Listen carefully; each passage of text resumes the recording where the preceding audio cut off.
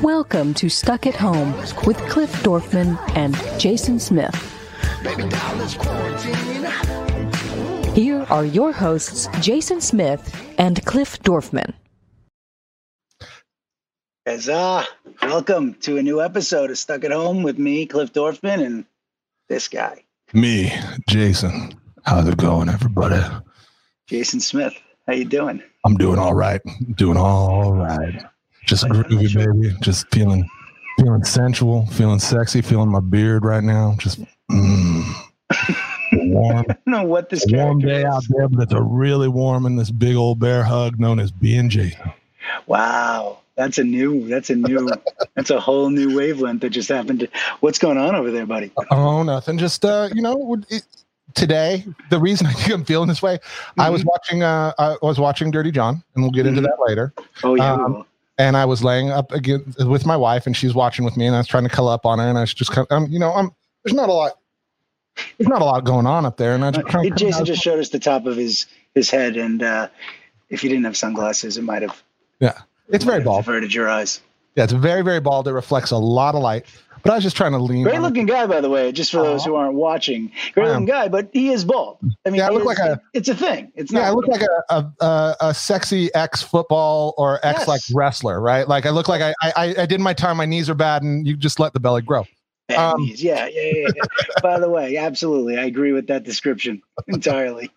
But so I was laying on the couch, and my wife was sitting there, and I was like, I'm feeling kind of like, not like lovey, like not going to be like, let's make out during Betty Broderick. It is not a makeout show. It's definitely not like True Blood. No. But I was just like, I tried to cuddle up on her and just like nuzzle my head into her arm. She goes, "Ew, you're prickly." And I was like, this is baby soft. This is softer than regular hair because there's not even a lot up there. It's like the kind of hair that's like, it barely even feels like hair. It just feels like little soft little sweet tickles. And so I just tried to cuddle. I was like, just get a pillow. I was like, oh.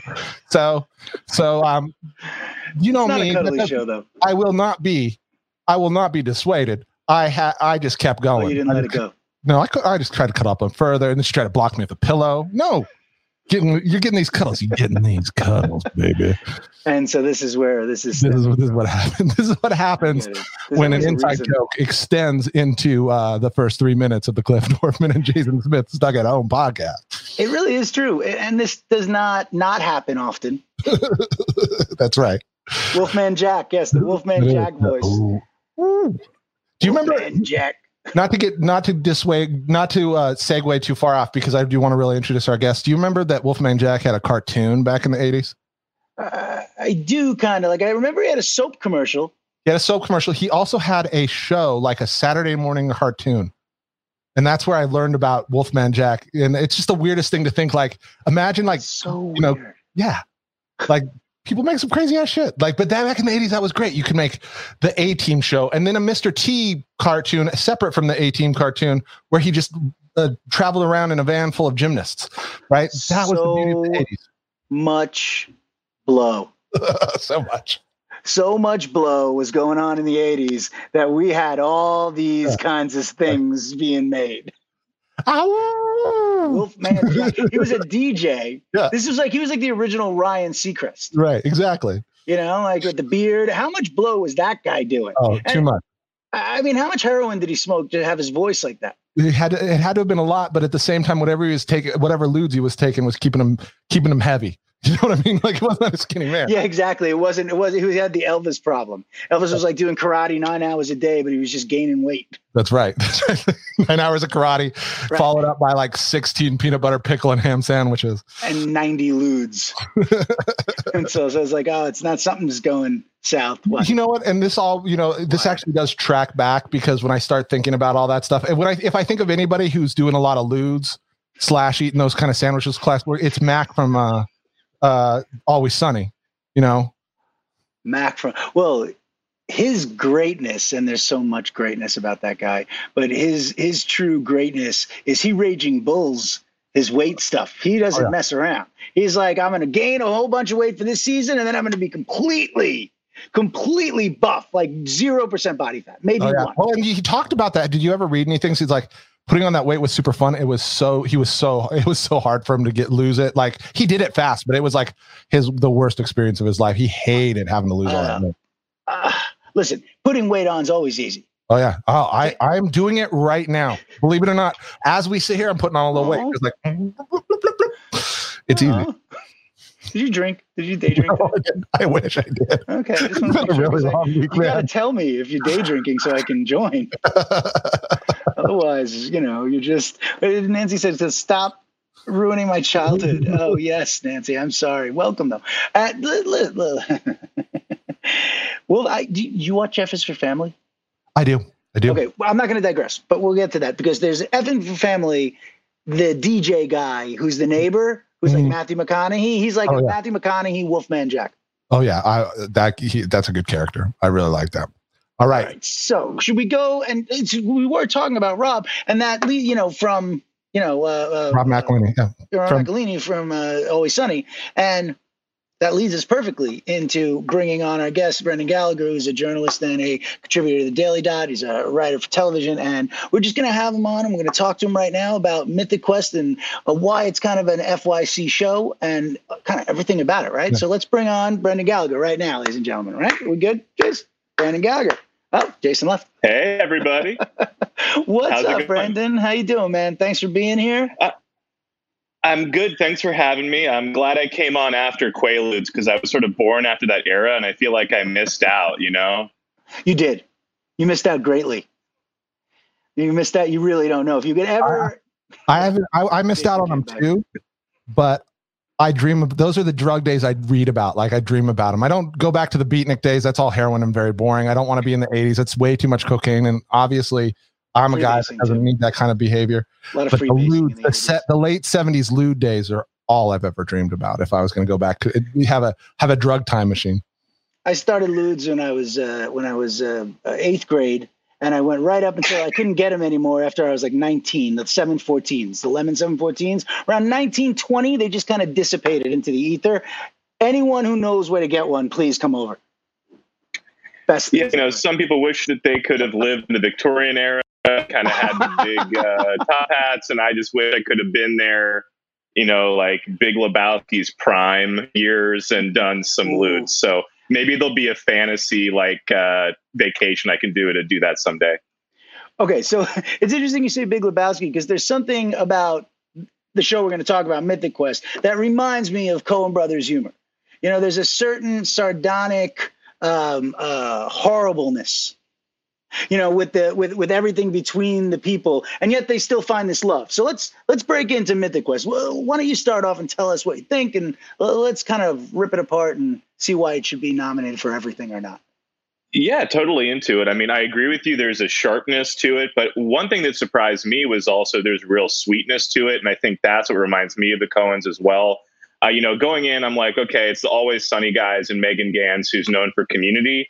But, Megan Gans also did Modern Family, and I felt that kind of like sweetness to the show, like a workplace comedy. It almost reminded me of like what you'd see in the 90s, like Wings or News Radio in some ways. And I thought that mix of like a sweet emotional tone with some sharpness, like a more modern sharpness, was something I hadn't seen before. And I guess I thought it might be more crude or more biting, and it was kind of sweet in a way that I really enjoyed. So Megan Gans, let's get it straight, right? The creators are Rob and Megan, right? Charlie Day has a creator credit too, but he doesn't have that many writing credits. So those two guys from Always Sunny, and then Megan Gans, who she wrote on It's Always Sunny for a while. She wrote on Community for a while. She wrote on Last Man on Earth for a while and Modern Family. So she's like a big shot. All the good comedies, she's like on them. Yeah, could you be bigger? I mean, right. Yeah, I mean, what else could she write on? Exactly. She pretty much probably does whatever she wants. But what are we looking at with the Emmys? You think we're looking at, best comedic? How are you seeing it break down? For best show, I think it's in the mix. I mean, my favorite comedy of the year was probably What We Do in the Shadows, but I think this is up there for me. And as far as maybe like a supporting actor nod for F. Murray Abraham, I thought he's so funny as this washed up sci-fi writer trying to make sense of video games, and he'll just like kind of muse on the old days. I mean, he would be given a Quaaludes monologue or like a hippie monologue, you know, and the way he interacts with all these younger actors is like really amazing. So to me, he's the standout performance. And don't get me wrong, Rob is amazing as always, but I found myself quoting F. Murray Abraham's lines like right after I finished watching the episodes. Okay, but let's talk about the woman who plays Poppy, because I think, you know, chances are, which kind of sucks, she'll probably get passed over, which I don't even like to say. Let's not say that. I would love to not see her get passed over, because I thought that was one of the best arc performances I'd seen in a long time, with a lot of emotional depth. But what are your thoughts on her, and if she'll get one?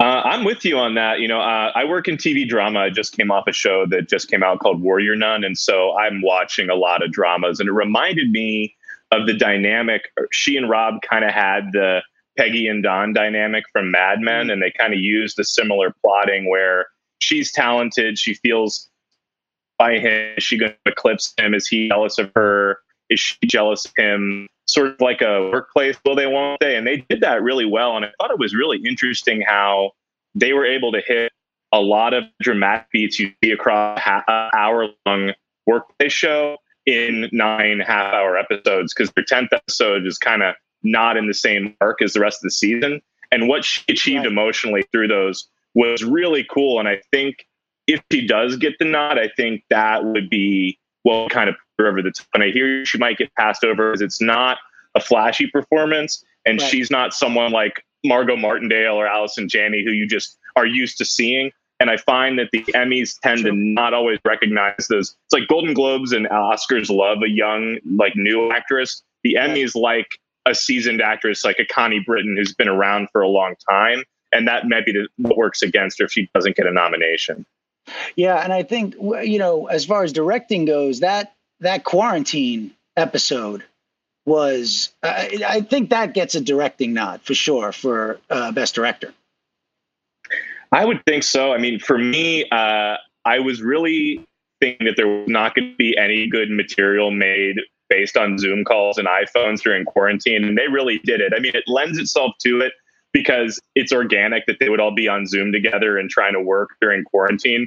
And I love that, like, the Rob's character was making fun of like the Imagine videos and like celebrity detachment from this while it was happening. And then the Poppy character is like every young professional who's like, I can't work now. What do I do? I'm a millennial and my entire life is work. And for the first time, I have to live with myself. And those two ideas and the way they crossed was just so amazing. And the choreography down to the very end of that episode, they really used Zoom to their advantage. And I think we're going to see a lot of stuff come out subsequently. Like, is Zoom is like forced upon it rather than organically part of the creative expression of the episode. And I think to your point, it would make sense for a directing nod there.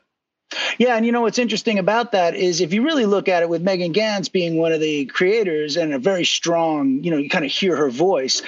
Modern Family set up the Zoom episode in season 8 or whatever it was with the iPhone episode from the airport. And I would be actually curious if Megan Gantz wrote that episode and she just stole from herself in this one, because she has a writing credit on the Quarantine, right?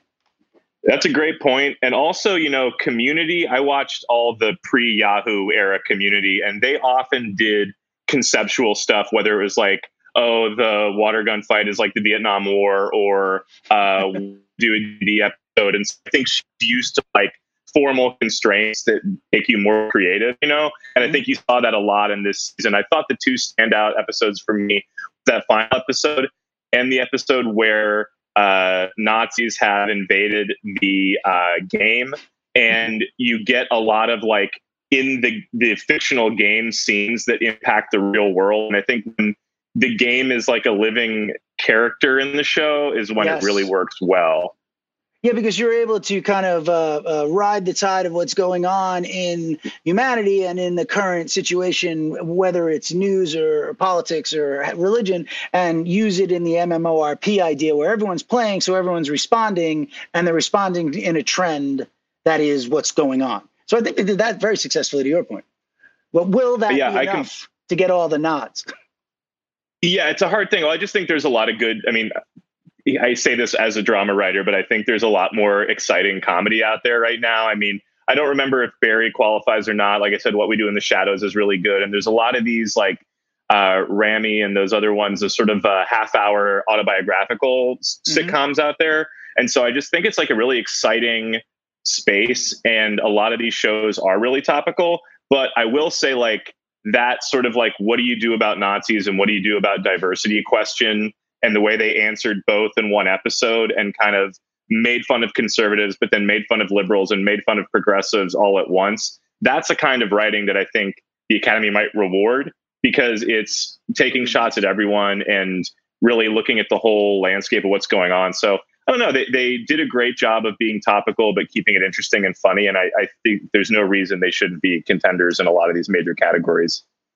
Listen, I'd love to disagree with you. The only problem is, and let me ask you what you think, and I was talking to, I can't remember who else we were talking to about this, but we have this overarching feeling that Apple is not putting forth anything. Like, they're not even trying to get nominations.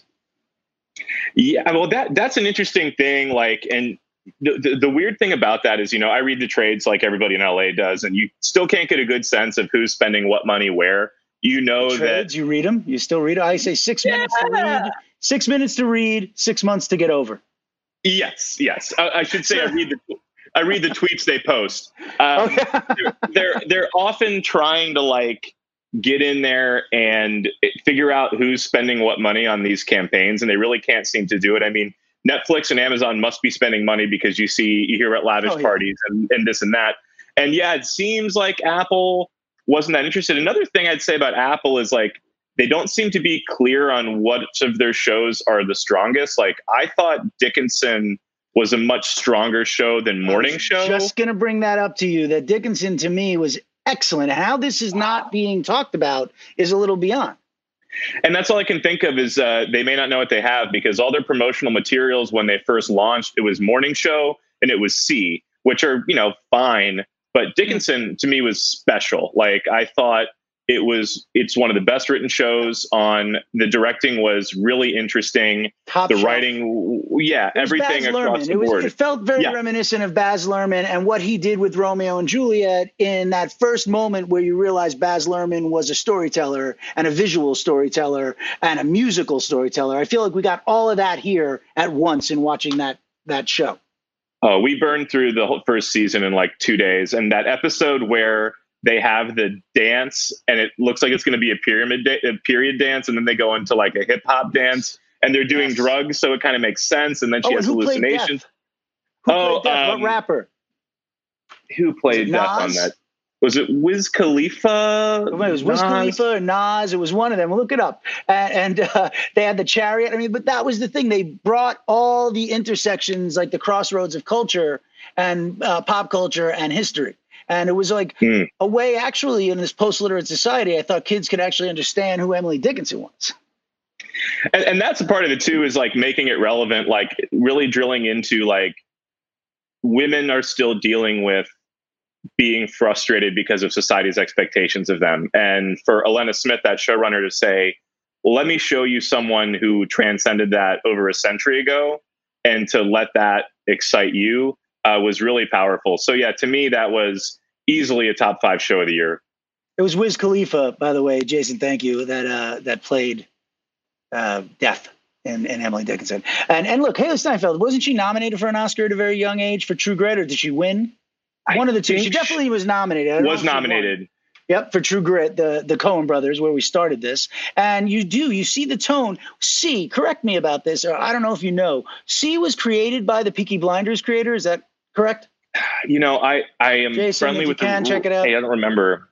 Okay. That we have to ask the researchers on that one. Right, we will. But we did not, I did not relate at all to that show. And I live for Peaky Blinders, so I'm interested to know, but I feel like they don't know what they have. You're not wrong, but are we seeing any kind of push? And do you think that, like, how do you not push Jennifer Aniston and Steve Carell? How do you not push any of these shows? I'm interested to see what they want to do. And, you know, more broadly, I kind of am wondering if Apple knows what they're trying to achieve more broadly with the platform. I mean, there's been a lot of criticism of Disney's rollout of their platform, but to me, they're doing what Disney does. You can see all the classic movies they have. You can get something big like The Mandalorian. They're not going to rush out material that's not family friendly into their brand. And then on the other end of the spectrum, you have Netflix that's like, we're just going to flood the zone and make all sorts of stuff of all kinds of stuff and see what sticks. And I really am hard pressed to understand, like, it's the same thing I felt about Quibi. It's like, what's the strategy? What do you want me to feel about this? And I mean, Right. you know, we're guys who watch everything. And if we don't know, I can't imagine like the average consumer who just stumbled on Apple TV because their iPhone ad Yes. told them is going to be into it. And I say I have friends in the business who are writers or directors or actors. And I was like, you should watch Mythic Quest. You could watch Dickinson. And they say, I don't have Apple TV Plus. I'm like, well, if they don't have it, Right. are people watching this? You know? Yeah. And is that even their goal? I'm not sure if it's just a selling tool and they have so much excess cash, because they did stumble upon a couple of really great shows. And I don't know if we're going to get the recognition on these shows that'll get us another season from them. Like Mythic Quest, I feel we will. Yeah, you have to imagine if you're in business with the Always Sunny guys. I mean, the track record of that show is so great that they should get another shot. I mean, the only time I can think of like a huge hit that didn't come back was Bastard Executioner that Kurt Sutter did after Sons of Anarchy was so poorly received. That went away really fast. But usually, if you do a hit like Always Sunny, they're going to stick with you. And I think it's good. It's good. And I think that comedy's moving towards a lot of this sort of dramedy, like not hitting the same joke beats, sort of coming of age story stuff. Mm-hmm. And what I like about Mythic Quest is it's a traditional, it's the kind of thing you might have seen on NBC or Comedy Central like 5-7 years ago. And I think as a result, it's unique. And I think people that want that fun workplace comedy that is sardonic but also uplifting are going to be there for this. And also, I think, you know, gamers are really underserved in like TV. And it's interesting, like TV writers are writing more and more for games. Twitch is becoming more of a thing. And I think that's where stuff is going. And I think Mythic Quest might be just ahead of the curve there. And I wonder, you know, these streaming services never release their numbers, but I have to imagine that this is doing well for them, both critically and in terms of audiences. So here's a question, and I've seen every episode of Always Sunny, but I don't know this because I don't really follow the award shows too much. They've won Emmys, right? That's a great question. I feel like they've been nominated for writing. I feel like writing they've had. Because I'm wondering if the Emmy voters have something about the show or about Rob and Charlie, because they keep making amazing stuff, but I'm not seeing the match in the noms or awards. You know, I hesitate to like do armchair psychology of the Academy, but I think here I kind of can. Jason just posted something for us. Okay, so they have nominee Emmy Awards. No wins. No wins. And only a couple of. Yep. Wait, go ahead. Yeah, I believe that. Yeah, I was going to say, you know, for me. If you want, I can read it through real quick if it's hard to read. Please, Jason. They've been nominated for outstanding stunt coordination several times. Charlie Day was nominated for Best Actor. And that's the Emmy. So they've only been nominated. Wow, that's it. Yeah, they've won Best Supporting Actor from the Online Film and Television. They've won Best Poster from Muse Creative Awards. They've got a People's Choice Award for Favorite Comedy. They've got a Satellite Award for Best Television Series, Comedy, or Musical, and everything else is a nominee. That is messed up. But that now might give us some insight into what we're going to see with Mythic Quest. Maybe there's an Emmy. You were saying before we got side railed there with that very interesting information that you're hesitant to be an armchair psychologist, but... Well, you know, I think that It's Always Sunny has two things going against it. One, its style is like very crude, like it's a kind of gross, dirty show in its tone, which I love. But, you know, it reminds me of South Park, which didn't always get love in its prime. And also like a South Park, like Simpsons, it's just gone on for so long. I think it's sort of like people think it's always going to be there. And I find that in the comedy categories, they kind of sometimes like to go with fresh faces to give nominations to. And then there is a show that has a veneer of prestige like Veep that's going to clean up year in, year out. Mm-hmm. But I think a show like Always Sunny, it's almost deceptively simple when you watch. You're like, oh, it's guys hanging out in a bar being funny. But if you do sit down and watch it, especially, you know, a number of seasons of it, you realize how brilliant the show really is. But I think it's underappreciated, and I think it will go down as one of the great sitcoms in history. But it may, have an empty award shelf along the way. Yes, I think that the other thing that Mythic Quest, Megan Gans got some heat right now too. Like, people are loving on her a lot. I think that she has a really good chance. She is awesome, and she's got a lot of stuff under her belt, and she's won an award for Modern Family. Modern Family's gone. This is her next big thing. This is her almost. She's not showrunner, but she might as well be. She's a big part of the creative process on this. I could see that writer award happening. I would love that. That would be, at least if there's some acknowledgement to the accomplishments that are being made over there. I don't think we're getting anything for Dickinson, though, huh? It's not going to happen. I don't know. I mean, did anyone see it? Is it a comedy or a drama, you think, for if it were to compete? Comedy. Comedy. I think it's a comedy, yeah.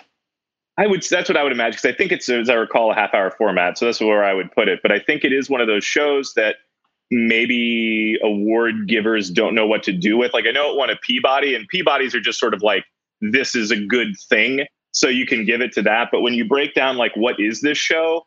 And that's what excites me about it, because, you guys know TV, like, even great shows, a lot of times I can look at it and go, oh, it's A meets B. It's such and such a show set in such and such a place. And that's how you sell stuff when you pitch stuff. This meets that. Sure. And with Dickinson, like, yeah, we can say it's like a Baz Luhrmann thing, or it's kind of like The Favorite, or, I guess it's The Favorite meets Freaks and Geeks, kind of. And it's like, I've never seen that before. And that doesn't even describe the dream sequence hallucination aspects, So to me, it's a weird thing. To get a nomination, you want to be just fresh enough seeming, and maybe Dickinson is like kind of too bold, too adventurous to get in that award space.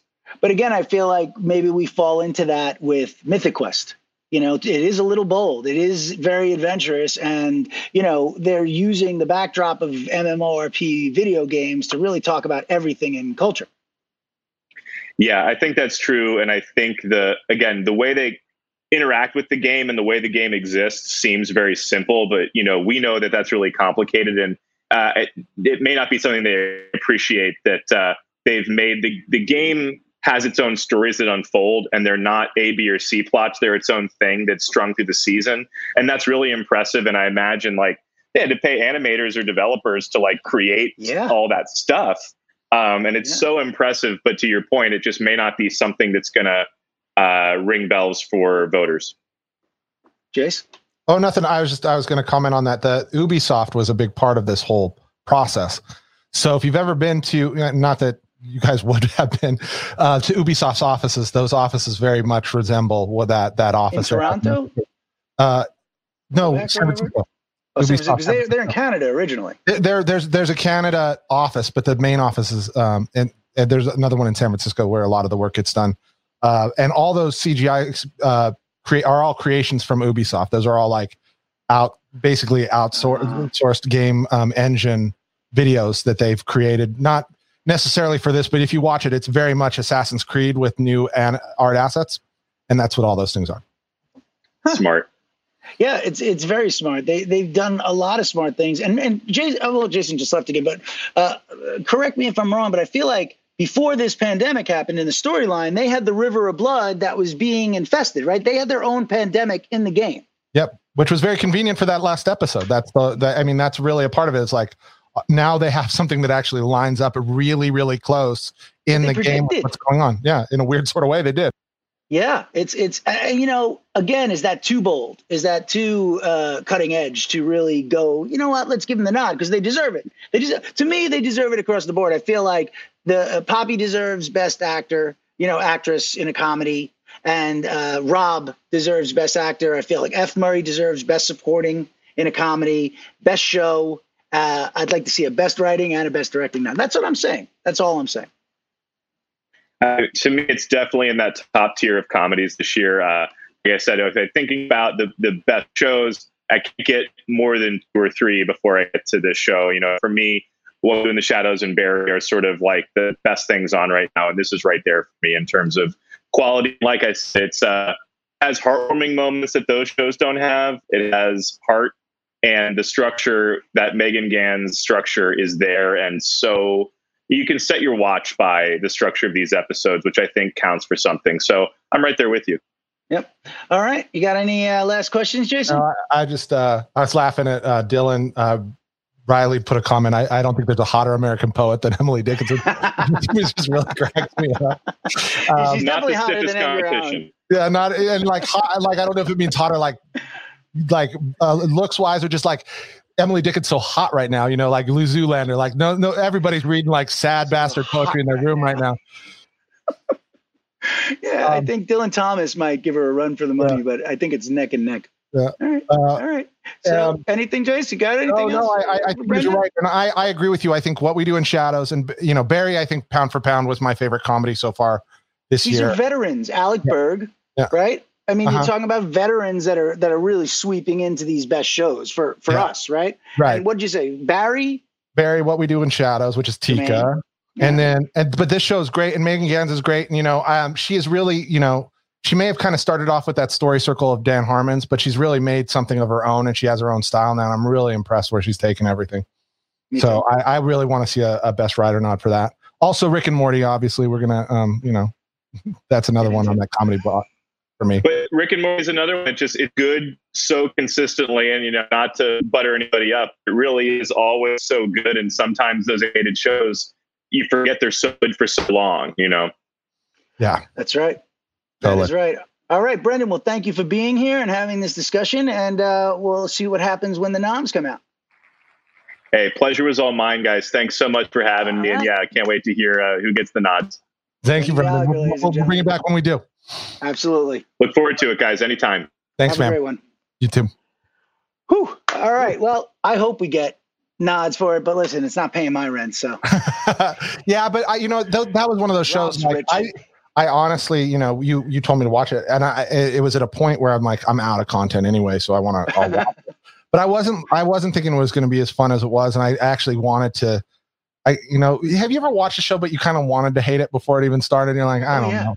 I was not necessarily sure. Like Apple has not blown me away with some of the other stuff. I know that I didn't love the things that I watched. I watched C and all that stuff when I first started. Did you see Dickinson?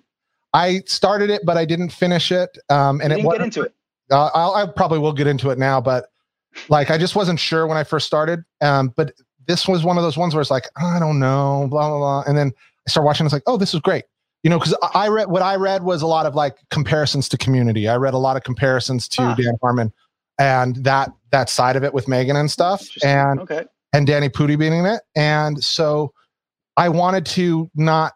I didn't want to give it the credit it earned and deserved right off the bat because like, oh, well, I know what Community is. I'm Dan Harmon, right. Brand loyalty, you know what I mean? Yes. So yes, I get it. And but listen, it won you over. So almost immediately. Right.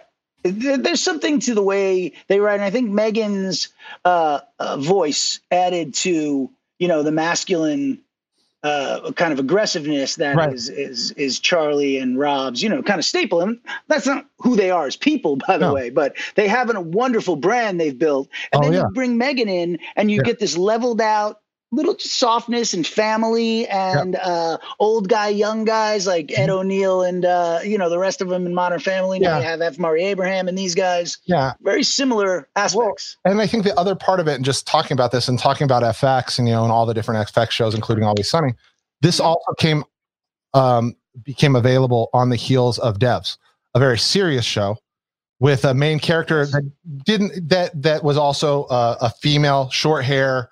They're not the same person, and they're not even the same character, but they're like same hoodie, glasses, female coder style kind of thing. And so I'm coming in off this very deep, serious show that I loved. Like it's probably my favorite drama, one of my favorite dramas so far in 2020. And then walking into this, seeing that same character in a comical situation, I was also kind of like, oh no. And then, but again, it was just because I didn't have that mindset right. But it totally built its own thing, and then right after the show was Upload with another female character, short hair, glasses, hoodie. Oh, well, wait, now let's get into it. How about Halt and Catch Fire? Mackenzie, what's her name? Short, blonde hair, hoodie, glasses, same exact look. Why do every woman coder have to have short hair and glasses? I think that's the archetype that they put everybody in, and so when you see that same exact look, which isn't a big deal, they do it for guys too. The guy is also the skinny, dark hair, kind of like always looks down, never goes anywhere, hoodie, brooding, you know, same. There's an equivalent to the guy. It was just really weird seeing like 3 shows, same basic person, you know, archetype structure, you know, dark hair, glasses, you know. And so it's like, well, I don't know if that character is like supposed to share some of the similar, you know, attributes because we put them all in the exact same costume. It was just a little tougher. Right. But meanwhile, won you over. And that's a problem, though, is Apple TV. I think Apple TV is where we're going to see these problems, because when you see shows like we're about to start talking about, which I can't wait, which is Dirty John, the Betty Broderick story, you see a larger scope. You see it out in the universe. People are having conversations about it, and Apple TV is not succeeding on that level by dropping the viewer in the middle of the argument or the middle of the conversation. Right. Well, it's this thing that Apple does. Like anybody who has iPhone has Apple TV, right? Apple Plus, basically, who bought an iPhone this year or whatever. They basically have 12 to 24 months worth of free Apple TV Plus. Mm-hmm. Well, that's quite a few people, but it's just one of those things that's there. You don't even necessarily know you have it. And if you don't have an Apple, like a little Apple TV hockey puck or a Roku, on my Roku, I can watch Apple TV, but those are the places. Like, you're not going to know. You're not even going to realize. And I think that there's a weird awareness problem that with Apple, and, you know, to an extent, what happened with YouTube Red, where these bigger players that are more technology focused don't really put a push towards letting people know about their creative options. And it's just like kind of left there, and they're so busy because what their play is more, I need to sell more hardware, I need to sell more of this so I can get more iTunes, and then eventually people just kind of become aware of it. I wouldn't doubt that there's not a real push towards Apple TV Plus until 2 years down the line when they have a bigger catalog, because that's my biggest complaint with Apple TV Plus. Amazon too. Dylan come back asking about Amazon. Same thing. I don't think most people realize that there's this whole awesome thing, but there's awesome shows, The Boys, The Tick, a bunch of stuff. Upload are just first season of Hannah. The second season of Hannah, I was grueling. I couldn't even start watching it. I'm sorry, I couldn't. I haven't watched it. It looks like a lot. But there's and by the way, Bosch. Bosch is fantastic. Yeah. They've had a lot of great stuff on there. I mean, Transparent was on there. There's lots of stuff, but people don't realize. And it's like the one thing I have to complain about the Apple catalog, especially compared to the Amazon, because Amazon came with like a more of a Netflix style thing where you could buy movies. Is that to me, there's not a big enough catalog. There's 4 shows on Apple TV Plus, basically, maybe 6. Right. They launched with not enough content, and so it's almost like I'm here. I don't want you really to look at me, but I'm soft open. We got a couple things available, but in general, Disney can get away with that, right? Because they have such a big catalog. Yeah, they have all, because they're like, there's no new shows, but you could watch Cinderella 100 million times, and that's all your kid wants to do anyway. Like, if I got access to Moana, who needs Hamilton, right? Because you get your sorry. No. Let's get back into Hamilton. No. Because if we get back into Hamilton, then we're not. I mean, maybe we save Hamilton for the end. Maybe we'll talk about it Friday. And we get into the Betty Broderick. Let's get into Betty Broderick. I'm excited. This is the penultimate episode. Is that? Yeah. Well, I think it is, right? We got one more. Is there 8 or 10? I can't imagine. I feel like it's 8. There could be 10, but it felt like I hope there's 10. Yeah, it felt very much like a next to the last kind of thing. It was very deep. I mean, this one really got into her becoming despondent, where you started to see the demise of her mental faculties. So what did you think? What did you and Steph think? Talk to me. So I feel like I've set an expectation to be in my house to just be on the opposite side of everything. And I don't think me and my wife actually have a completely disparate view of what's going on. So it only took you 38 minutes to say Hamilton. Yeah, there you go. Drink, Nancy. Okay. So you start watching this thing and it's like, there's still an ongoing fight in our house, and I almost want to bring up less than Hamilton is is the girlfriend, or it's the new wife, right? Linda Kokenna. And where Linda is in the whole thing. And, you know, like at a certain point, like at what point do you go, well, it's not Linda's fault anymore. Like Linda's just, you know, kind of a victim in the same way. Mhm. And at a certain point, like, yeah, but you know, so watching her kind of just go, you know, fuck it. I understand. I empathize with that situation. Like I've been treated like shit for days, but you also see like, all right, I'm going to put the voicemail back up on there. Like she's past the point of trying to be understanding and trying to be kind of like the silent person in the background, letting the husband deal with all this stuff, and is now Right. being kind of an active participant and like, all right, I'm going to egg her on too, because I'm tired of I want my Right. power back in this relationship, which is not a good look for her. But at the same time, like you empathize a little bit with that, you know, she's Listen, you do, but she took that. I get why she reacted. Yes, Linda is reacting. Linda is reacting to what's happening. And at what point do you realize you're dealing with a psychotic human being and you don't want to provoke them anymore? right. You know, like, how are you not aware that a person who breaks into your house and starts swinging hammers into the walls, or, you know, comes and steals your wedding list and then starts making phone calls to the people on the list, is not an absolute psychotic? And then, by the way, mom's got a gun. Yeah. That happened also. Oh, you know, and that's the other part of it. You know, we talked a little bit about this today. You know, my parents got divorced when I was young, and it was weird, and it's hard, and it's not something, you know, there's a lot of personal stuff to that, and there's a lot of emotions of not just the kids, but the other parents. So I don't want to get too far into it, but like watching her not maybe, I don't think intentionally manipulate her son, but really kind of like lean into like this despondent behavior and really making her son feel guilty for, you know, what he just for existing and living and having a dad that's gone. Really affected Steph, and I could see that, but it also brought me back to a point. And I'm not saying I felt this way in my family's great and all that stuff, but I understand that. I empathize with that feeling of like, I love this person, but those two people right now aren't connected, and it's a very negative situation, and feeling very despondent between the two. You know, Right. Well, what do you do? You know, Yeah. and I think that was so it's notable that the son only told the dad about the gun. Did Linda know? Did she know before she changed the answering machine back? Right. Because we do know that Christian Slater likes to keep secrets. mm-hmm. Right.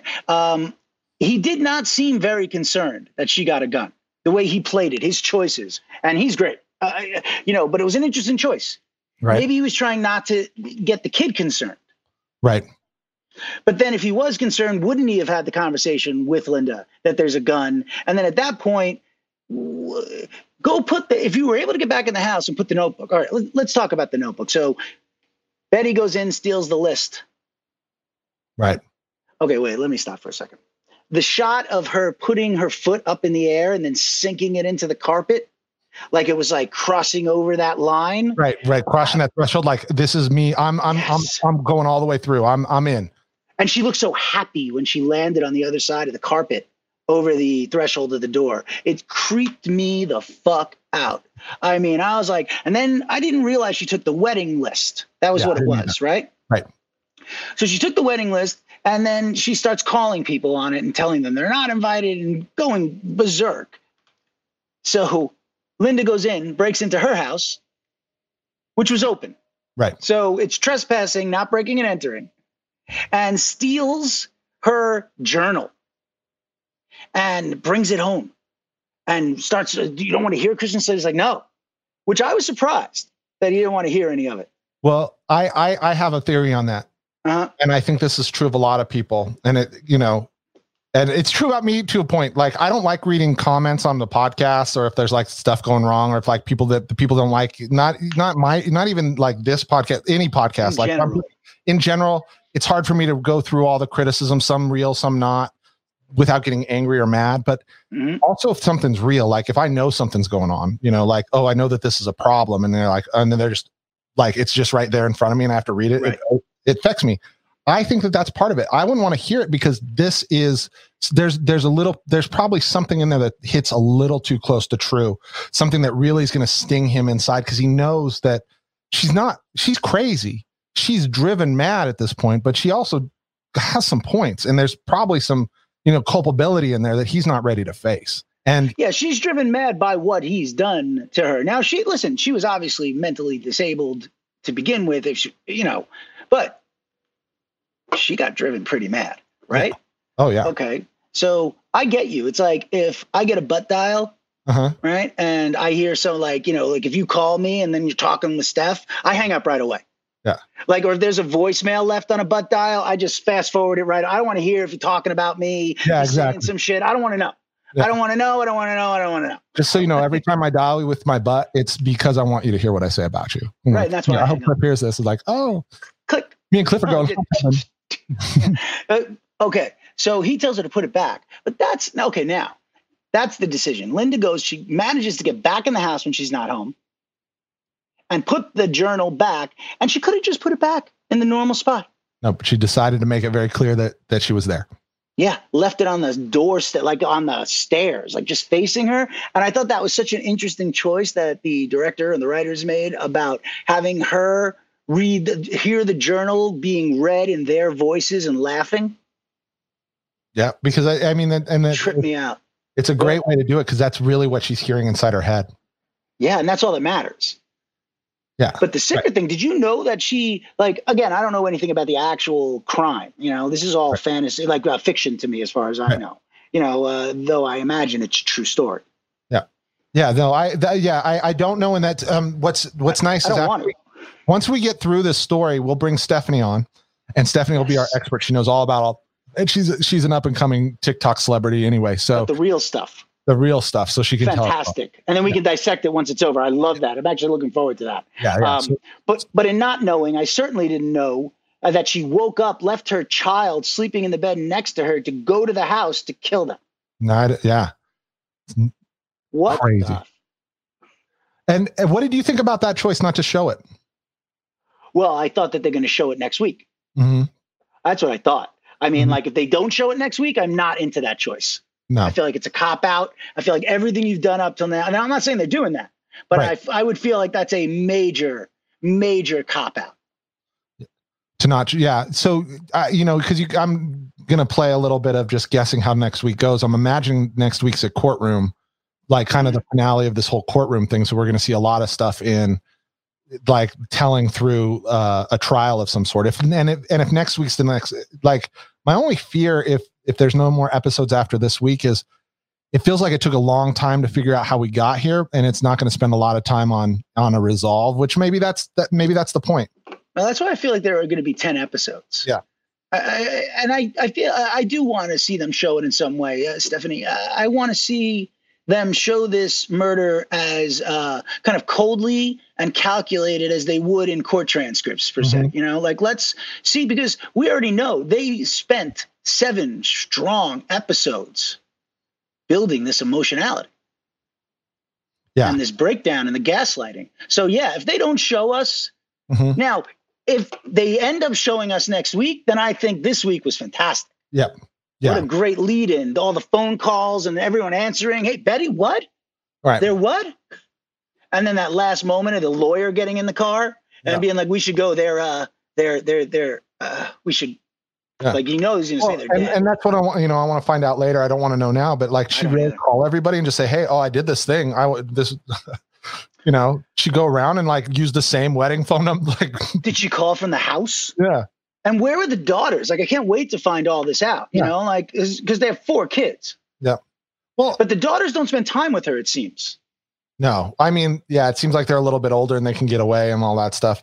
Right. The other part about it too is like, I feel like this is obviously this is the tipping point in the story, but I don't feel like it's truly the climax or the point of the story. So I'm interested in these next couple episodes. It's just because it's really about Betty. Like after this, how does she react? What is, I would love to see an episode that's just her in jail, and how she behaves and what she thinks of all this stuff post all this, like. Well, I think they told us something really important, because the second her head hit the pillow, she slept. All her problems are gone.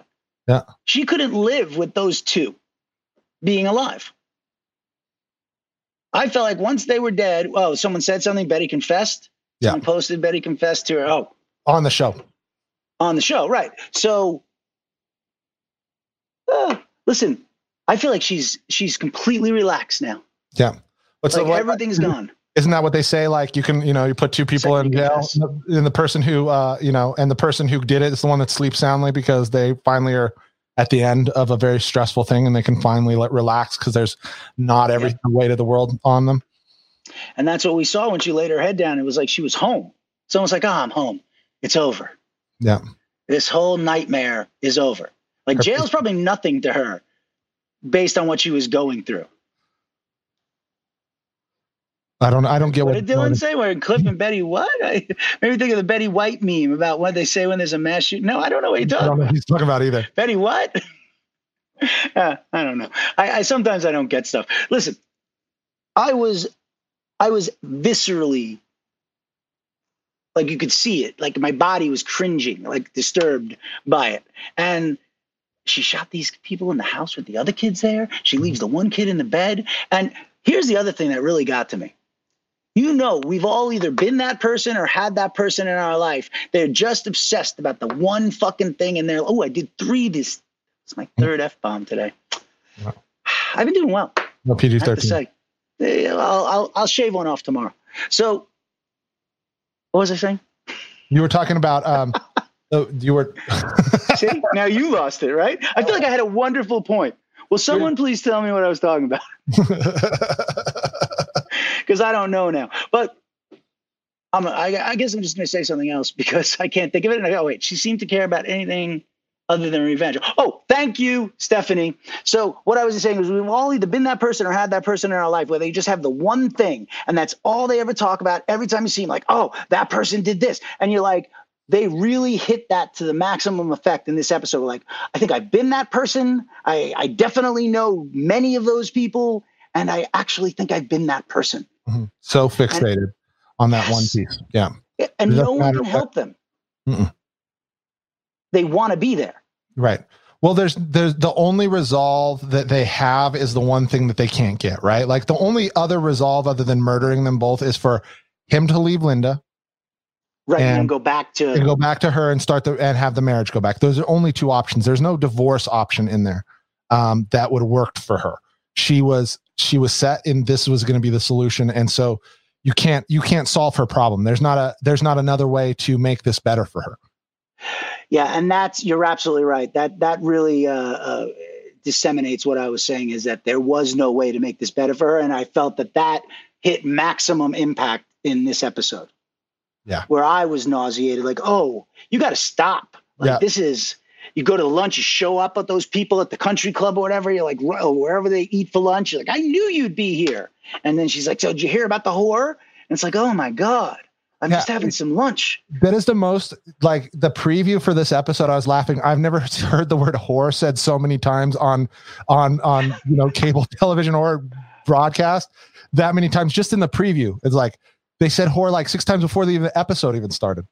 Well, you're not wrong. And here's what I'm going to say. Also, I'm going to ask a question, actually. Do you like Linda Kilkenna as an actress? Do you like what she's doing with the character? Yeah, I do, actually. I do. I like what she's doing because you feel like you can't, I know that this is probably the biggest, most controversial part within our Stuck at Home family is Linda. Uh-huh. In general, but I do like what she's doing because she seems to come off in a couple different ways. One, she kind of comes off as, she come off as a homewrecker, and we have that argument there. But she also comes off as somebody that's very smart. It's also somebody that's trying to take a stand against a situation. She also comes across as naive when she needs to. She's got a lot of different sides to her. She feels interestingly well-rounded considering she's a side character to a lot of what's going on. Okay, yeah. So what I'll say in response to what you just said is that I really thought that I hated her as an actress. Mm. And what I realized after 7 episodes last night is that she's that good. Is that she makes me so uncomfortable. I don't like seeing her. I feel like, and I started to realize that she's been touching upon my loyalty things. She's been hitting upon my little triggers. And that means she's a really good actor. Because I wasn't aware that she was doing it. I just thought I did not like her performance. Right. And I realized now her performance was really, really well done. That's one of my favorite things about TV and movies in general is not liking somebody and then like having to realize a little bit later, like, I don't not like them. I don't like that character, but actually They're really hating them as a person, that means how good are they when you're like, oh, I hate when that character, they're so annoying and they're so mean. I hate that guy. Oh, wait, you're 4 now. I can't curse at all tomorrow. I've lost both my F-bombs for tomorrow. But you're right, Jason. You're absolutely right. Where that guy's, well, that woman, every time she's on screen, I just want her to just jump off a cliff. Like, no, they're doing something that's messing with you. And I feel like that's what Linda does. And isn't that the best thing you could do with a choice for that role? I She really is the one who messes with everybody. Yeah. She, You know what's funny? My wife just put up something. She said, you can feel Linda's frustration. I got to say, pretty much Team Linda all through this. We have a running joke in my house that I'm going to share with you guys, with everybody. Please do, but before you do, no one's Team Betty, Steph. Nobody's Team Betty. Okay, no one is Team Betty. Go on, Jason. I maybe a little. You just want to be contrarian. Yeah. But there's this thing that we have go like this the running joke we have is like, there's no divorce. We either die of old age together or I end up in a box, but that's the only way I'm getting out of this. And so it's really funny to me because like with this, she's like, I understand Linda. I was like, yeah, but I'm the dead man if this ever goes, which is also true because it's the guy's fault, really. At the end of the day, it's the husband's. But listen, handle it like a mensch. Separate from your wife, and then go out and date. Yeah, handle it the right way. If you're going to do it, if you're going to do it the right way. I agree. I really, that's why I have a little bit of a soft spot for Betty and this whole thing. Is that, or not even a little bit? I really feel for her to this certain point. More fun comments? No, just his pockets are stiff. And but with all this stuff, it is just that I want to recognize just how much emotional strain can be put on a person before they break. Right? There's a certain amount of emotional abuse, just like physical or sexual abuse. Gauge. That you don't, nobody deserves to die, and we have to learn to control that stuff. But if you put somebody in a position and you press on them and they put all that pressure on, and this is very evocative of that 3rd episode when they have the psychologist, but you do that long enough and you put the gaslighting place, like, yeah, nobody should murder anybody, but you kind of, but maybe, but you put somebody you put somebody in an emotional state where they're going to do it. Right. Like, you feel, I feel that for Betty. I feel like, I really truly feel like it, based on this story, obviously, and in this thing, it's that's like, all we can. It doesn't justify it, but it does explain it to me. Like, I could see that. I'd be like, I did all this for so many people for so long. I helped him get through school. He take all my kids away. I didn't even want to have all these kids. He forced me to do all this stuff. He forced me to like live in poverty and like, go through a miscarriage, and baby died after 72 hours or a week or whatever it was, and then still keep going. And then he had these affairs, and then he lied to me about it, and he told me I was crazy for even feeling that way. And he took everything in my life that was important that I sacrificed for, that I didn't even necessarily want to sacrifice at the time. And they're like, and then go, just give him the bird. I get it to a certain point that's, like you made a crazy person in a way. You put all the pieces together. Yeah, but it opens the debate or the discussion to the idea of, well, okay, how much of it is the person who's doing this, Dan Broderick, and how much of it is the person who's letting themselves lay in it and roll around in the mud and the shit and the blood and the crap. I mean. Yeah. Oh, and Nancy asked, wait, who didn't want all their kids? I didn't say, I don't mean that. Betty loves all her kids, but there's points in that 1st and 2nd episode where she's like, let me get my tubes tied. Let's wear a condom. Let's be, like a little bit more responsible about our family planning. Let's not forget the stillborn. And the stillborn. That he didn't let her see. Yeah. So what I'm not saying that she doesn't want the kids that she had, but what I'm saying is if it were up to her, she wouldn't have necessarily gone full Catholic mom, full Brady bunch. Yeah, she would have probably, had 2 kids. Yeah, a couple of kids, and as we say in Yiddish, shein fatik. You'd be done with it. Yeah, but that's what I meant. I didn't mean that like she doesn't love her kids or she didn't want them. I just saying that they didn't. She wasn't quite ready to make that. Those were decisions that were out of she wasn't allowed to make. Well, I also think there was something that I didn't find consistent in the character, because Dan Broderick keeps saying that she's all about the money. She's all about the money, but that doesn't seem to be what she's about. No, that's just his. And why is he saying that? Because does he really think that? No, I think that that's just a perfect smarmy way of getting out of stuff. And it's an easy way to call. That's the easiest way to call, sorry, please refer to my language. You want to call a bitch crazy? Just tell her she's out for money, right? That's the same similar thing. You'd say, you say, oh, that bitch crazy. Nobody's going to take it. But if she's a money grubber, all of a sudden now you can relate to a bunch of people, men, women, and the like. And it's a really easy way to justify your behavior. Yes, and I do think, yes, she did start using the kids as a weapon, which a lot of people do, unfortunately, in divorces. And she did it to a place where she said, now it's all about the divorce now. It's all about you. And she put her kids, she dissociated herself from every person and thing in her life. Yep. Right? So now we get to see what the heck happens. I'm excited. I mean, we know what happens, but, what happens? I'm excited about the end of this. I mean, this is definitely something that I didn't think I was going to get into as much as I did. So me too. We just said guilty pleasure, and now look at us. Yeah, that's right. Weekly discussions dissecting. We just did 25 minutes on Ugly Betty, or not Ugly Betty. On Betty Broderick. I did not like that show. Everyone else did. I did not. Okay, we are done for the day, right? We are done for the day. Wow, we almost went a little over. Okay, we will see everyone at the next episode. Everyone out there, thank you for being here today. Stay safe, stay sane, stay strong. Jason Smith. Cliff Dorfman, I love you all. Please come back tomorrow where I will have a new apology for Hamilton. I love you. Goodbye.